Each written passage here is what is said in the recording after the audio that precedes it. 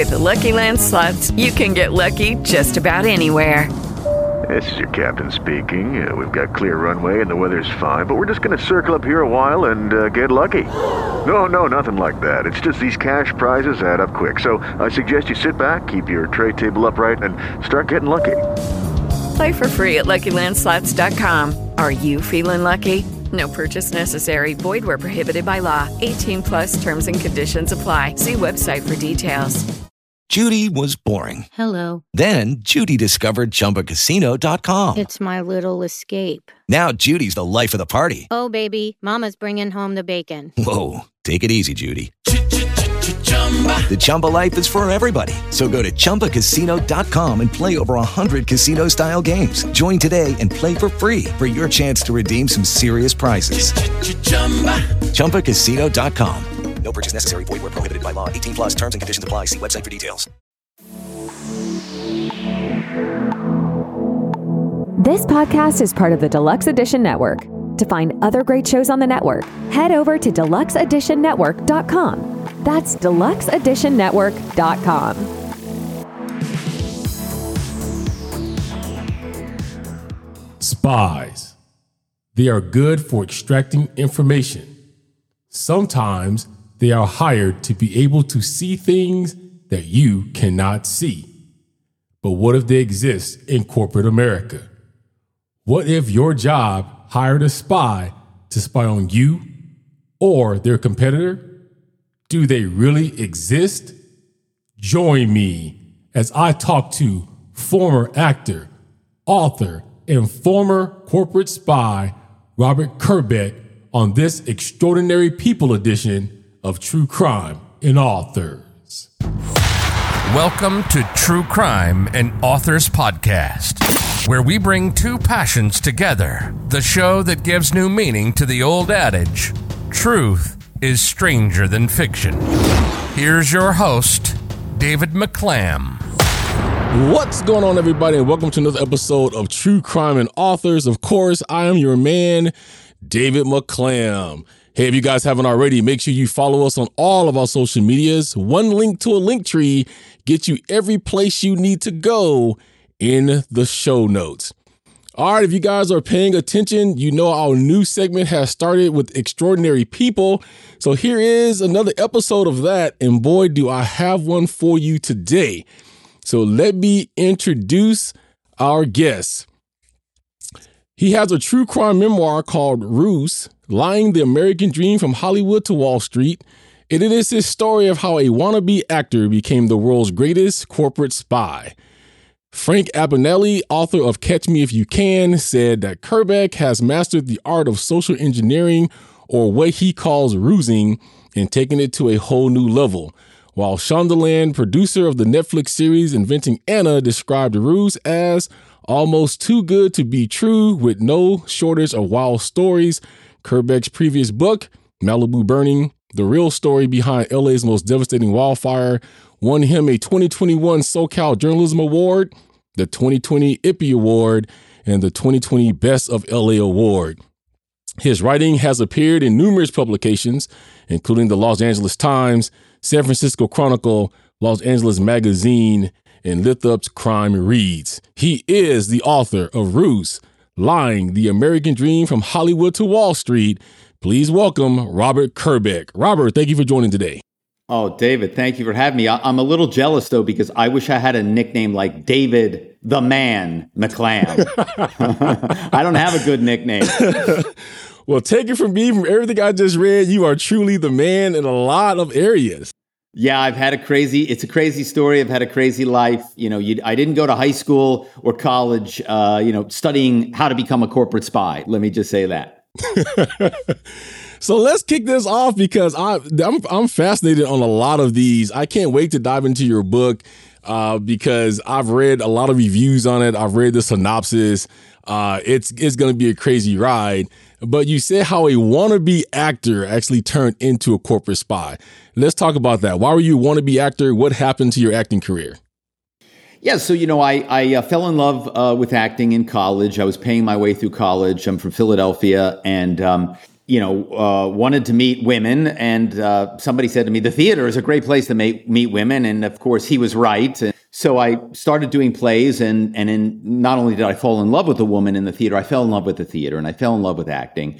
And so when I graduated, I was going to work for my family, had a car dealership. The Kerbeck name is very famous in the Philadelphia area. My great-grandfather sold horse carriages before cars were invented. Then he switched over to become a car dealer. My grandfather took over that dealership. My father took over that dealership, and I was supposed to take over that dealership. But when I graduated college, I worked briefly for my father, and it just didn't feel right for me. The trickery of car sales, which of course, as we're going to talk about, becomes pretty ironic that I didn't want to do car sales. And then, of course, I stumble into a career as a corporate spy. But when I moved to New York to finally try to become an actor, actors need survival jobs, right? And I didn't have kind of the patience to be a waiter. I wasn't a late night guy, so bartending was out. And a buddy of mine one day mentioned this mysterious job and then shut up right away, as if he knew he had been told not to talk about it and he had said something he wasn't supposed to say. And I said, hey, dude, whoa, you got to help me out. I'm broke. I need a job. And so he very reluctantly got me an interview. I went up to the Upper East Side, and your audience, if they don't know, the Upper East Side's kind of the ritzy old money area of Manhattan. I was living in Hell's Kitchen in a cave with two other guys. And so I go to this ritzy doorman building. I take the elevator up to the penthouse. This woman, ushers me in the most luxurious apartment I've ever seen. So I knew right away, whatever her business was, it was lucrative, but I still had no idea what it was. We have this very strange interview. She never tells me anything about the job. She sends me on my way, and my buddy calls and says, you're hired, but don't get too excited because no one is able to do this job. And the next day I went out and I began my training, my apprenticeship as a corporate spy. And of course, when I went out for the very beginning, I still had no idea what the job was. I thought we were selling magazine subscriptions or selling something. So you go from acting overnight to now you're going to be training for a corporate spy. When you first got to your training ground, what was your first thought? Well, I go out to Brooklyn, and, this is, Brooklyn back in the 90s, which was, rough. It's not the Brooklyn of today, where the only thing you find in Brooklyn are, hipsters with beards and coffee shops, right? This was not that Brooklyn. So I go out there. It's pretty rough. I walk up the fourth floor, walk up. People are screaming behind doors. I'm imagining, drug deals, and I don't know what the hell's going on. But I knock on this door, and this beautiful woman opens the door. She says, come on in. You'll work in my bedroom. I still have no idea what's going on. But I was single, so I went with it. I go into this bedroom, and she's got a futon on the ground and a desk. And she says, sit down at the desk. And she begins to explain to me that what we do is we use our acting skills, voices, accents, we create stories, we create personas, and we call up corporations and we trick people into telling us secrets that they should never, ever in a million years tell us. And that was my first day as a corporate spy. And of course, I had no idea such a thing existed, right? We all know the Russians spy on the Chinese spy on us. But most people, like me, have no idea that corporations are spending hundreds of millions of dollars a year to spy on each other. So now we've covered, because you covered my next question, which is basically what a corporate spy does. So are there actually corporations that is calling people up and saying, hey, we know something's going on. Can you spy on here? Or how do you actually get the jobs that you get? Yeah, great question, right? There's no, we weren't advertising our, unethical, potentially illegal services as corporate spies. Generally, what corporations do is they all hire spies, but they're never, ever going to tell you they hire spies. And so they want to have plausible deniability so they don't get caught. So what they do is they hire spies through an intermediary. So oftentimes the spies are hired from a consulting firm that is hired by the corporation. So the consulting firm hires the spies, or an executive recruiting firm. All major corporations now, most of their mid-level and senior level hiring is done by executive recruiting firms, also known as executive search firms, commonly referred to as headhunters. So all corporations hire headhunting firms. The headhunting firms hire spies. And what they do, of course, they know what the corporations are looking for, the type of intelligence, secrets.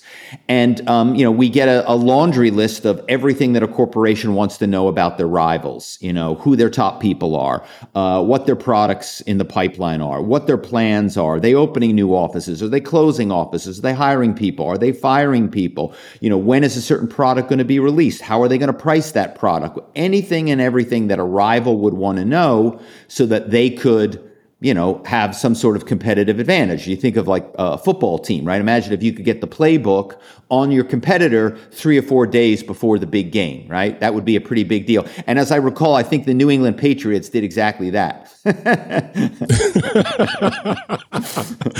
the New England Patriots has so many gates in them. We have, ball gate and inflate gate. Right? That's what, yeah. Okay, so just to kind of give Mars a little bit, Apple is a very secretive company, right? So when they go to drop product, you never hear about it. They never flaunt it. So would somebody say like a competitor hire you and say, hey, I want to know what the newest iPhone is going to actually be? They would hire somebody like you to see if you can get that information? Correct. And think about how valuable that information would be. I always use the example. Imagine if you knew about the iPad in the very early days of the iPad, before the iPad is released. And imagine if you knew the names of the designers that were on that team, the top 3 or 4 designers. And imagine if you could contact one of those designers and poach them, steal them from Apple and bring them to your firm. And they're going to bring their talent and theoretically those secrets. Imagine how much money that would be worth. And that's why Apple is one of the most secretive firms in the world. And Steve Jobs was legendary. He would tell his employees, don't talk about anything. Don't tell anybody. Don't tell your wives. Don't tell your husbands. Don't tell anybody anything about what you do. And if you do, you're not just going to be fired. We're going to sue you. We're going to prosecute you.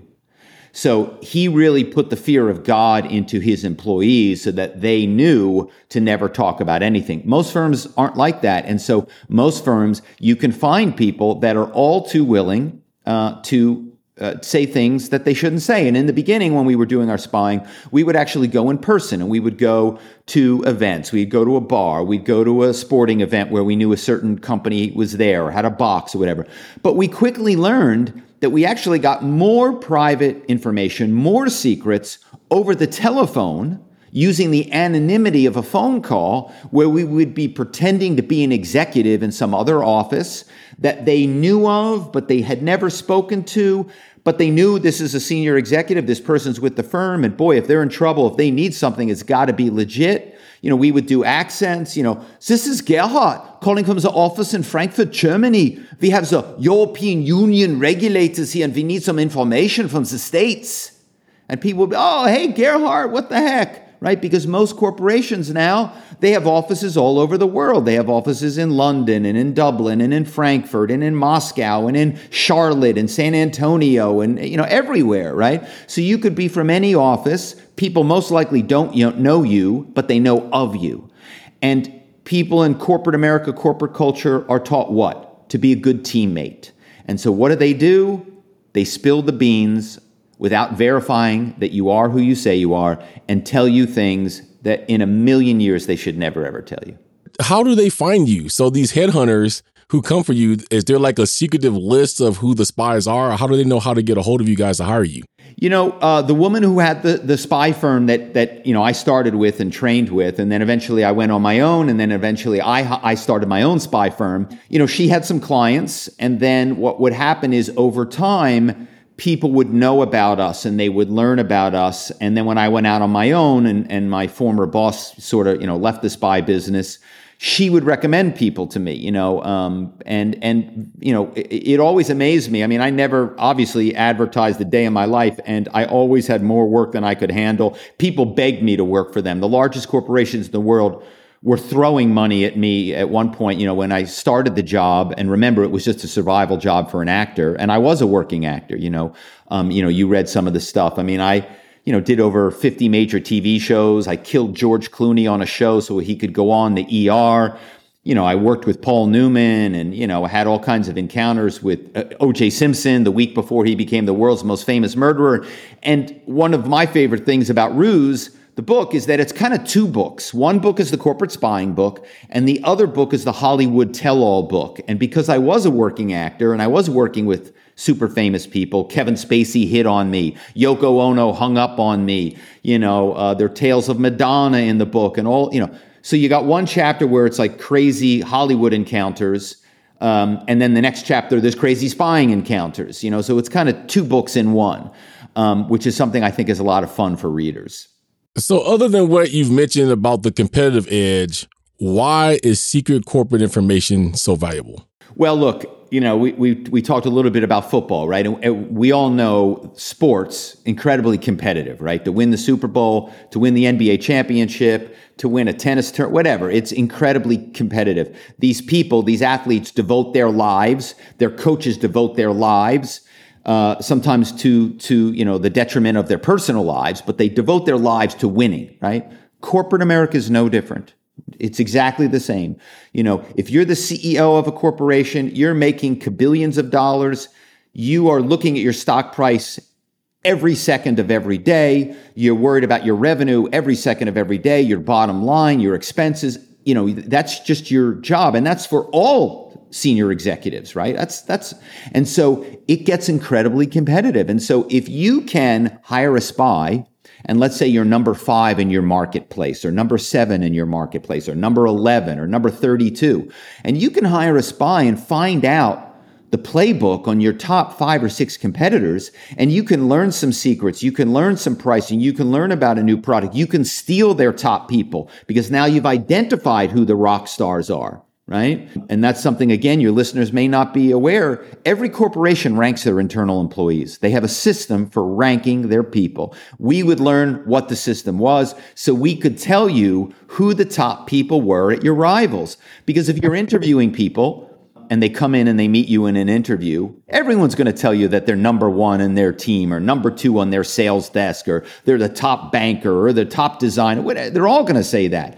But we would find the metrics that proved it, right? So that when you were recruiting to steal somebody away from your top rival, you were getting the best person or the second best person, right?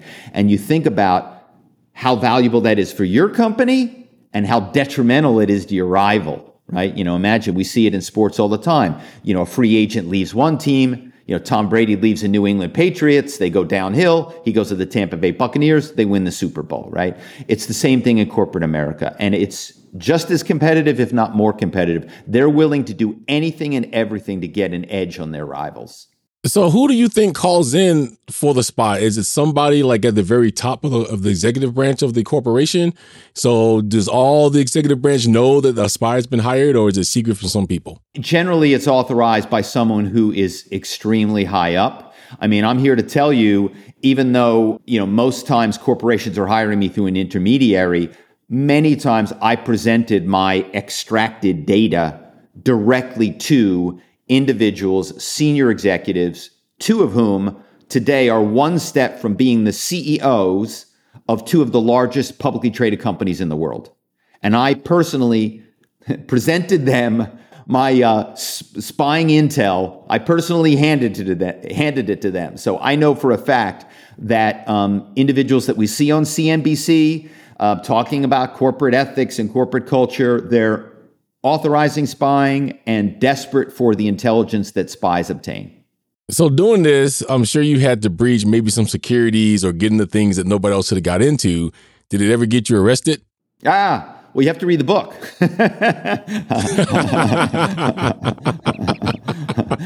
The short answer is damn close. At one point I was being hunted by, I can't say every agency in the world, but most of them.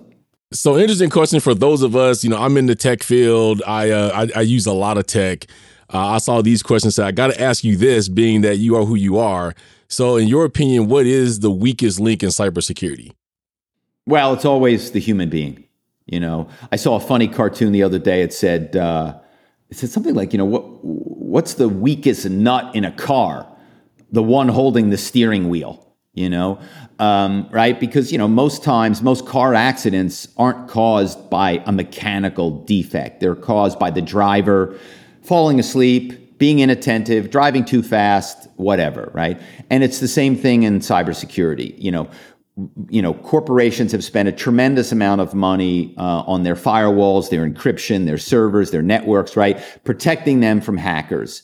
But what they don't spend as much money on and they don't spend as much time on is training their employees not to release private information, including passwords, which, by the way, I always say, I don't hack systems, I hack people, or at least I used to in the past. And if I can get your employee to give me their password, if I can get your employee to put in their own password and look up stuff on the system for me and tell me about it, all of your cyber security stuff is basically for naught, right? And I think that's one of the biggest things, and I go to some conferences now and speak about that corporations have to do a much better job educating and training employees so that they don't become victims of phishing and hacking and scamming and, of course, what I call rusing. A tag on to that question is, so did you guys ever use ransomware attacks then in that case?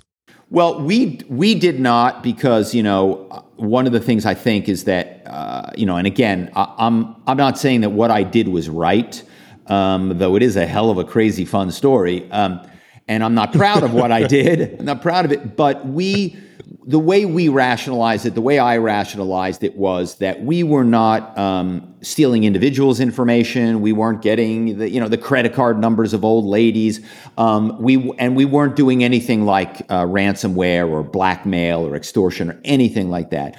In our minds, we were part of the capitalist system, which was this corporation's trying to get up on that corporation. And at the end of the day, do we feel too bad when Goldman Sachs gets dinged or Wells Fargo gets dinged? I mean, they're dinging us all the time, right? Wells Fargo was opening phony accounts in the names of all of these people, 30 accounts in your name, 30 accounts in my name, because their salespeople were trying to make bonuses, and we were getting dinged with all these charges. And, and that's just one example of one firm that was really behaving reprehensibly, right? And there, we all know there are many examples of firms overcharging and bilking and doing all kinds of shenanigans. So that was how I rationalized it: is look, most corporations are doing some of these shenanigans themselves anyway, and so if I'm going to get information from one firm and it's going to go to another firm, it's just part of the capitalist system. If there is one thing we all need a good sleep. And for this, we need a great pillow, which brings me to today's sponsor, Sweet Z. Made with 100% plant-based down, also known as vegetable cashmere for its extreme softness and comfort, Sweet Z's patented 3-layer design ensures the right amount of comfort and support for all types of sleepers and provides the 3 things we all need from a pillow: comfort, support, and cooling. Despite the quality, they are a lot less expensive than other luxury pillows because they control the production process from trees to pillows. By making their pillows completely vegan, they eliminate animal cruelty and provide a better product without any guilt. Sweet Z offers a 50-day full money-back guarantee trial and free returns on all of its products. Listeners of True Crime and Authors get 15% off using code TCA15 found in the show notes. For a better and more comfortable sleep, get your Sweet Z pillow today. So they often say the most dangerous person in the room is the person that has the most knowledge. And being that you know what you know, the secrets you've uncovered, you've done this with some of the top firms, of our industries. Why write Ruse now? Great question. Well, I wrote Ruse now because the statute of limitations had expired on any potential crimes that I may or may not have committed. So because that, I was able to freely say a lot of, basically, I think New Yorkers use this word bananas. Like so many of my stories, people read them and they go, what? Like, this is true? And the answer is yes, it is true. It's bananas. But these crazy shenanigans and hijinks that I used to get these, incredibly important secrets that in some cases were worth billions or at least portions of billions of dollars, I was able to write about them freely because I wasn't worried that I was going to say something that was going to get myself in trouble. So anybody get mad at you? You get any death threats behind it once you wrote the book? It's funny. It was the exact opposite. But David, I was worried about that. I was like, oh my God, is this company going to come after me? Is that going to come? Here's the craziest thing. I honestly think this is the craziest thing that happened. Well, there are two crazy things that happened out of writing this book. And I'll tell you both of them. The first one is that, so I write the book. I out myself as a corporate spy. I'm worried that some company, I'm going to get a letter from some lawyer. We're suing you. We can't believe, Instead, all I got were companies begging me to spy for them. Lucky Land Casino, asking people, what's the weirdest place you've gotten lucky? Lucky? In line at the deli, I guess? Aha, in my dentist's office. More than once, actually. Do I have to say? Yes, you do. In the car before my kids' PTA meeting. Really? Yes. Excuse me, what's the weirdest place you've gotten lucky? I never win and tell. Well, there you have it. You can get lucky anywhere, playing at LuckyLandSlots.com. Play for free right now. Are you feeling lucky? No purchase necessary. Void where prohibited by law. 18+. Terms and conditions apply. See website for details. All I got were emails saying, can we please hire you? We need your help. I'm like, wait, don't you understand that I've outed myself as a spy? Like, I wouldn't be a very good spy if I outed myself as a spy, basically put a target on my back, and now go back into spying, right? So that was the first thing that was crazy. And then the second thing that was crazy is that this guy, you mentioned in the beginning, Frank Abagnale, who wrote Catch Me If You Can, which, everybody knows was made into this really amazing movie with, Leonardo DiCaprio and Tom Hanks, and Steven Spielberg directed it. He read Ruse, and he flipped over Ruse, and he wrote me this blurb, which is on the front cover of the book, basically saying that, this book is crazy and hilarious. And that was the other thing that blew me away, that somebody of that quality read my book and now has become a really huge supporter of me and the story. And it's partly thanks to his kind words that it really got the attention of Hollywood. And now Ruse is in development to be a TV series, which is, again, beyond my wildest expectations. But Shondaland gave an amazing review of the book. They wrote a wonderful feature on me. And as much as I love Shonda Rhimes, and one of my really good friends works for Shonda, it's a different production company that is producing Ruse. Unfortunately, maybe Shonda will get the next project. Well, I wouldn't sleep on that. If she got friends, Shonda's one of the most powerful people in Hollywood. Yeah. And for an African-American woman of all places to be where she's at, every show she's written is turned to gold, as you know. Here's kind of a fun fact, if you never knew this. My wife and I, we were hooked on a number of her shows. For you guys who don't know all of her shows, Grey's Anatomy was her first one, Scandal, How to Get Away with Murder, Bridgerton, which me and my wife is watching now. But the funny thing was, as you know, all of her shows left ABC. And so we was just like, how would they cancel a Shonda Rhimes show when it makes a bunch of money?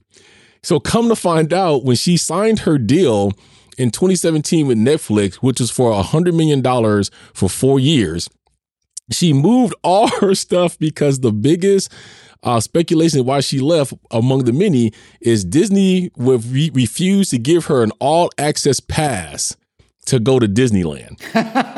So at that point, she said, I'm done, I'm out. And so the writer says, it's possible that ABC let Rhimes, the network's cash cow, go because they were too cheap to comp her a $154 ticket to Disneyland. Wow.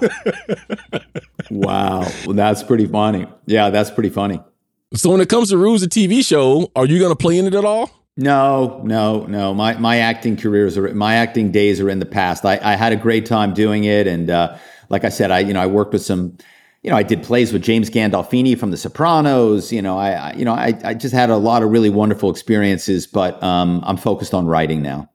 So who would you like see portray you in the TV series? I get asked that question a lot, and I really don't know. Because, obviously the actor playing me is going to be playing the 25-year-old version of me, and I don't know who are the best 25-year-old guys. I do know that my father is a big part of the book, and in my dreams, and of course this is probably a fantasy, but I would love for Leonardo DiCaprio to play my father in the show. I don't think Leonardo is ready to do a TV series yet, but you never know.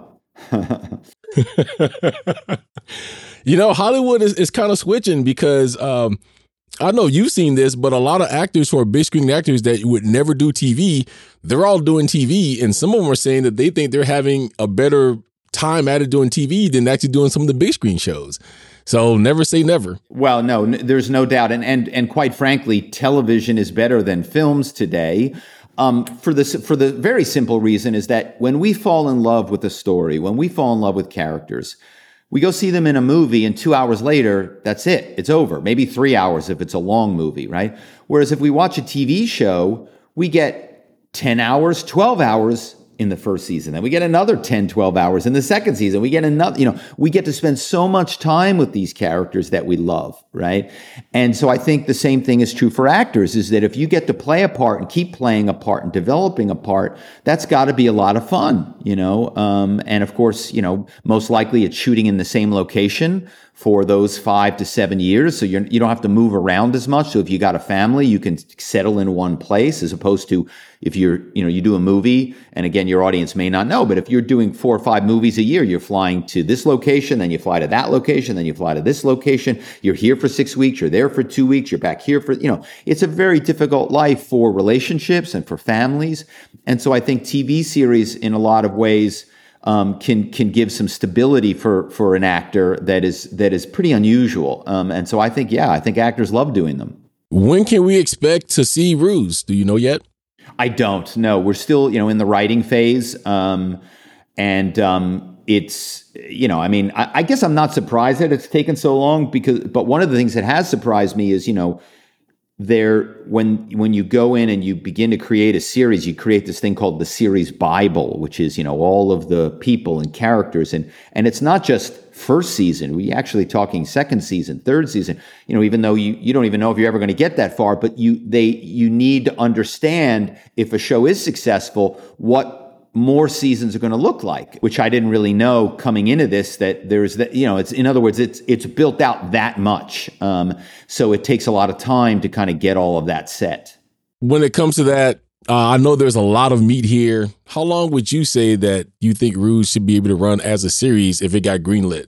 Yeah, I have no idea. I mean, the thing that I've been grateful is a lot of times writers with the book, the production company will, they'll buy the book and then they'll say, okay, see you book writer. Bye-bye. See you later. And then they shove you out the door and then they take your story and they do it, whatever they want with it. But I've been really, surprised and pleased that they, have wanted me around and they're very interested in my stories and ideas because, Ruse is, it's a 275-page book. It's a page turner. It reads like a spy novel. It reads very quickly.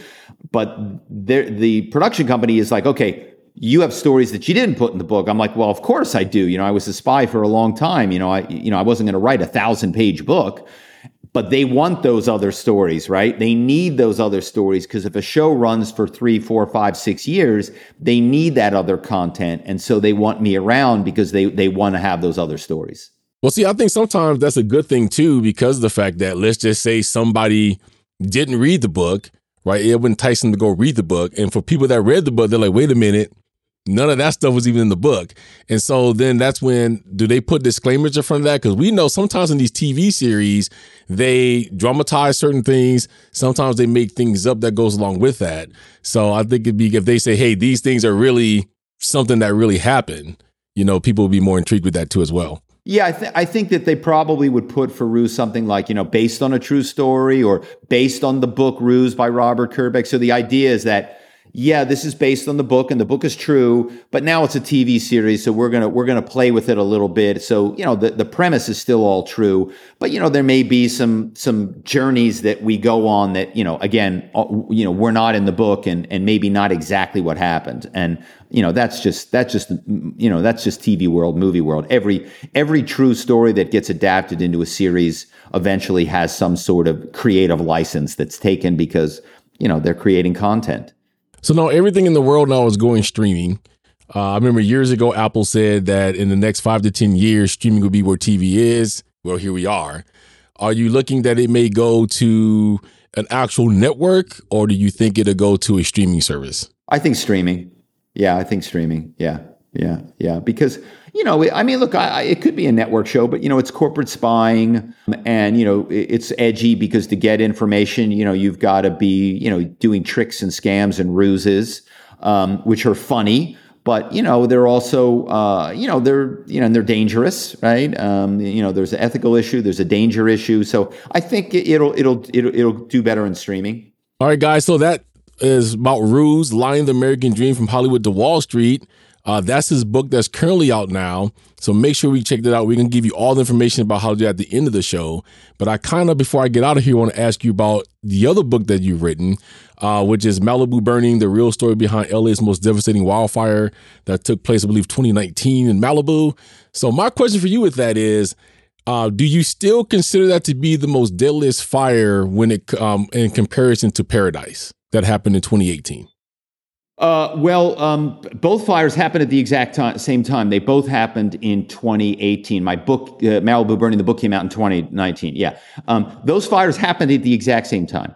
There's no doubt that the campfire in Paradise, which is Northern California, and we had our fire, some people call it the Malibu fire, but the real name is the Woolsey fire, which obviously burned down a significant portion of Malibu. There were a lot more fatalities in the campfire in Paradise than there were in our Malibu fire. But, one of the things I tell people that don't know Malibu, and look, at the end of the day, people died in both fires. People lost homes in both fires. You can't really judge a tragedy. That tragedy was worse, no doubt. But for the people that lost homes in Malibu, they're devastated too, right?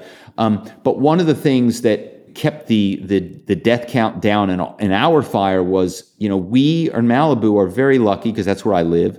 We're very lucky. We have an automatic safe zone.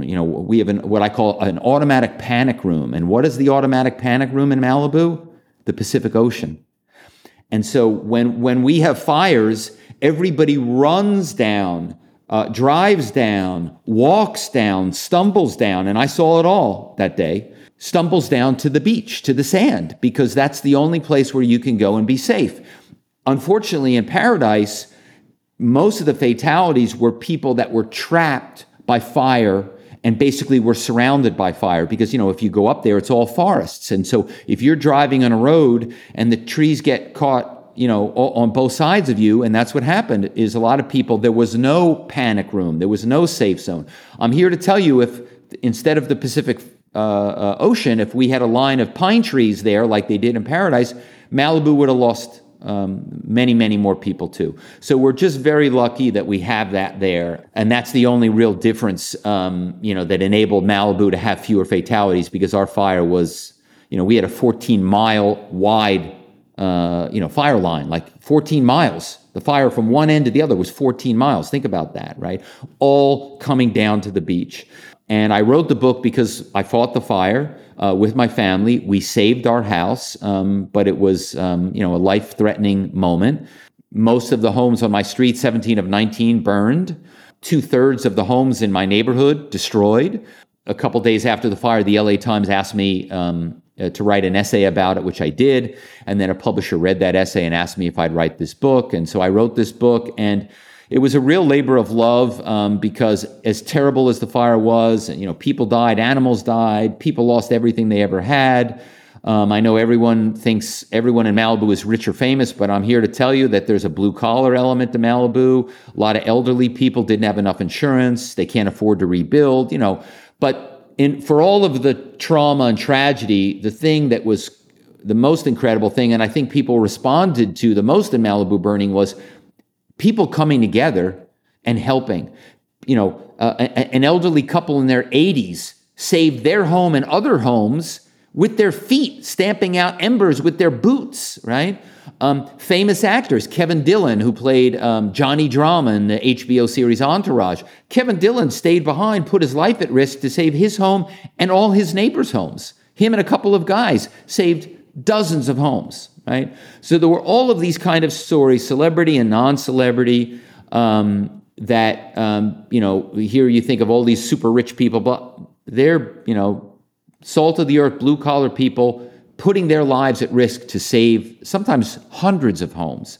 And so it was really inspirational, and I'm really glad I got to tell that story. And I think your book will clip a lot of those misconceptions. For the audience who don't know, Paradise was a fire that happened in 2018 that wiped out a whole entire town. It came really close to us because my wife had cousins and aunts that lived there. Luckily, they got out, but they lost their home. And of course, the Malibu fire did come up. And as you probably know, the number one biggest misconception was everybody in Malibu's rich. Matter of fact, I read an article just the other day where they were saying, yeah, people was escaping Malibu on yachts. Some people's like, yeah, well, they're rich, they can rebuild. But to hear you say and write in your book too that no, everybody wasn't famous. Some people were broke or poor and they couldn't afford to rebuild. Both fires are equally as devastating, but I think sometimes when it comes down to certain areas where it's usually an affluent town, the same article pointed out that the average home in Malibu at the time, at that one point was like $3 million compared to a $200,000 home in Paradise. What does it matter whether it's $3 million or $200,000? That home meant something to somebody. You lost something in that fire you can never recover from. And even though there's been no books written about Paradise, I'm glad this book is there because the stories that you share in here really tells that story, right? It wasn't all about the rich and famous people. There were actually people. And I didn't know that. I didn't know there really was. I mean, I always hear that there is a poor area in every town. But when I drive through Malibu or drive through Beverly Hills, you're like, where is it? Well, maybe poor isn't the right word, but maybe not as affluent as people think. Everyone in Malibu is not as affluent as people think, and certainly people are not as not everybody who lives in Malibu is a famous person. On my street, we had a retired kindergarten teacher, we had a retired firefighter, we had a retired police officer. And remember, a lot of times people buy homes in a community, and a lot of people bought homes in Malibu in the 50s, 60s, 70s, 80s when it was not. As a matter of fact, people did not want to live. And this is something, there's a whole chapter in Malibu Burning about the history of Malibu, which I found fascinating as I was learning about it. People would buy places in Malibu. Nobody wanted to live up there. It was too far to commute for work. Of course, this is before computers and cell phones and whatever. And so, nobody wanted to live that far away from the city of Los Angeles. So it was cheap. So there were a lot of people that bought homes in Malibu, like I said, in the 50s, 60s, 70s, 80s, even 90s, because it was cheap, believe it or not. It was less expensive than Los Angeles. And it was only when we started to get more and more celebrities buying in, and of course cell phones and fax machines and computers and Wi-Fi, that all of a sudden people could work from anywhere, that it enabled wealthier people to live further and further away from major business centers. And so, obviously, Malibu has changed a lot in the last 20 years. But there's still, what I call old Malibu. And unfortunately, a lot of the homes that burned were those of old Malibu people. Your listeners, many of whom have been to Malibu, and they drive down the Pacific Coast Highway. And the Pacific Coast Highway is like a demarcation line, because the people that live on the ocean side of the Pacific Coast Highway, yes, celebrities, yes, CEOs of big companies, yes, super wealthy. But the people that live on the land side of the Pacific Coast Highway, up into the hills, into the mountains, a lot of those are those, old school, even a little bit of the Wild West frontier types, and that a lot of the homes that burned were those homes. And I can attest to that because from my job, I go to Harbor City, which, as you know, is off of PCH. And I also go to, they consider it to be Beverly Hills, but it's right across the street from the Quentin Tarantino Theater, which is the Beverly Theater there. And when I started going there, I'm like, okay, so these are the parts of Beverly Hills we really don't see, because you don't see the big mansions there. It's a large Jewish community there, and there's just a lot of different people that's running through there. So it is true that I've always said that we always see on TV what they want us to see. You have to actually go explore some of these towns to actually figure out that it's not all bells and whistles everywhere you go. So I appreciate that. So when it comes to Ruse, what is it that you hope people take away from Ruse, Lying the American Dream from Hollywood to Wall Street when they read it? Well, again, the book is just a crazy story because, you have this kid that, I was a car salesman, I was an actor, I, was a corporate spy. I'm a writer. I had all these different careers and, interactions with famous people and interactions, with, the authorities and, all of this crazy stuff. And what I tell people is in life, you have to take the journey you want to take. So that's part one. I wanted to be an actor. I needed a survival job. I stumbled into a job as a corporate spy. It's insane. But I took the journey that I wanted to take, So that's the first thing I tell. And the other thing is that it's never too late to pivot into a career that you want. So, all of a sudden I was this corporate spy and I didn't want to be a corporate spy anymore, and again, this is part of the book too, where I really reckoned with the moral issues of it. And that was the moment where I'm like, you know what? And I circled back to being a writer. And, here I am now. I've written a couple of books. They've done very well. I've won some national awards, one's in development for a TV series. And so, I tell people it's never too late to pivot. Even if you didn't follow your dream when you were a young person, it's never too late to pick it back up, And so that's what I'd like people that read Ruse to come out of it. Like, wow, this guy has one crazy story. He followed his dreams. Even though sometimes it got him into some big trouble, but in the end, it worked out. Is there anything about that part of your life that you regret? No, I don't think so. Because, look, again, I'm not proud of some of the things I did, but again, I was not, I wasn't stealing from people. I was. And again, this is a rationalization, and in the book, I deal with that a lot. No, I think I had to take the journey that I took to become the person that I am today. And I think that's the thing. I never rused in my personal life. I wasn't rusing my friends. I wasn't rusing my wife. I wasn't. I was. The ruse was very specifically in corporate America. I made my peace with that, even though, like I said, I wasn't proud of it, and I'm glad I got out of it. And I'm glad that I'm doing what I'm doing today. So is there anything that you would like to say to your readers out there that may be listening to this interview? That's a great question. First off, I tell people go to my website. It's just my name, robertkerbeck.com, Kerbeck. And you can go in there, you can buy the book, which I hope people will do. But more importantly, you can learn a lot about me. You can contact me directly from my website. You can email me right from the site. There's no filter. There's no assistant that's reading it. It's me that's going to respond to you. So if you have a question about spying, if you're looking to pivot into a new career and you want to be a corporate spy, email me. I will hook you up because there's plenty of work out there for corporate spies. I'm telling you, corporations are desperate for spies, and I can't do it anymore. So if you're looking for a job, email me. You can also see the trailer for Ruse, so you can get a sense of what the TV series might look like because the trailer's up. So yeah, it's a lot of fun stuff on the website. Well, Robert, it has truly been a fascinating time talking to you. Again, I thank you for coming on the show. I'm definitely going to finish up reading your book. Also, I'm going to be reading Malibu Burning because I from what I've read so far, it is definitely from somebody who's been there. And I like to read stories that are completely unbiased, which yours is. So thank you for coming on. Anytime you want to come back, let me know. You're always welcome to come back. Oh, I appreciate it. And when we get close to the series, I'll definitely come back. All right, man. I appreciate it. Thank you for coming on today. Okay. Bye, David. All right, guys, you heard it there. That was the incredible Robert Kerbeck. You can find all of his information in the show notes. robertkerbeck.com is where you can go. You can order his book there. You also can find it on Amazon, and I will list his email. Plus, if you listen to this episode on my website, truecrimeandauthors.com, and you click on this episode, his bio will be linked to that. So once again, I thank you guys for tuning in. I hope you guys are all being safe and being good out there. And always remember, always stay humble. A little love and compassion goes a long way.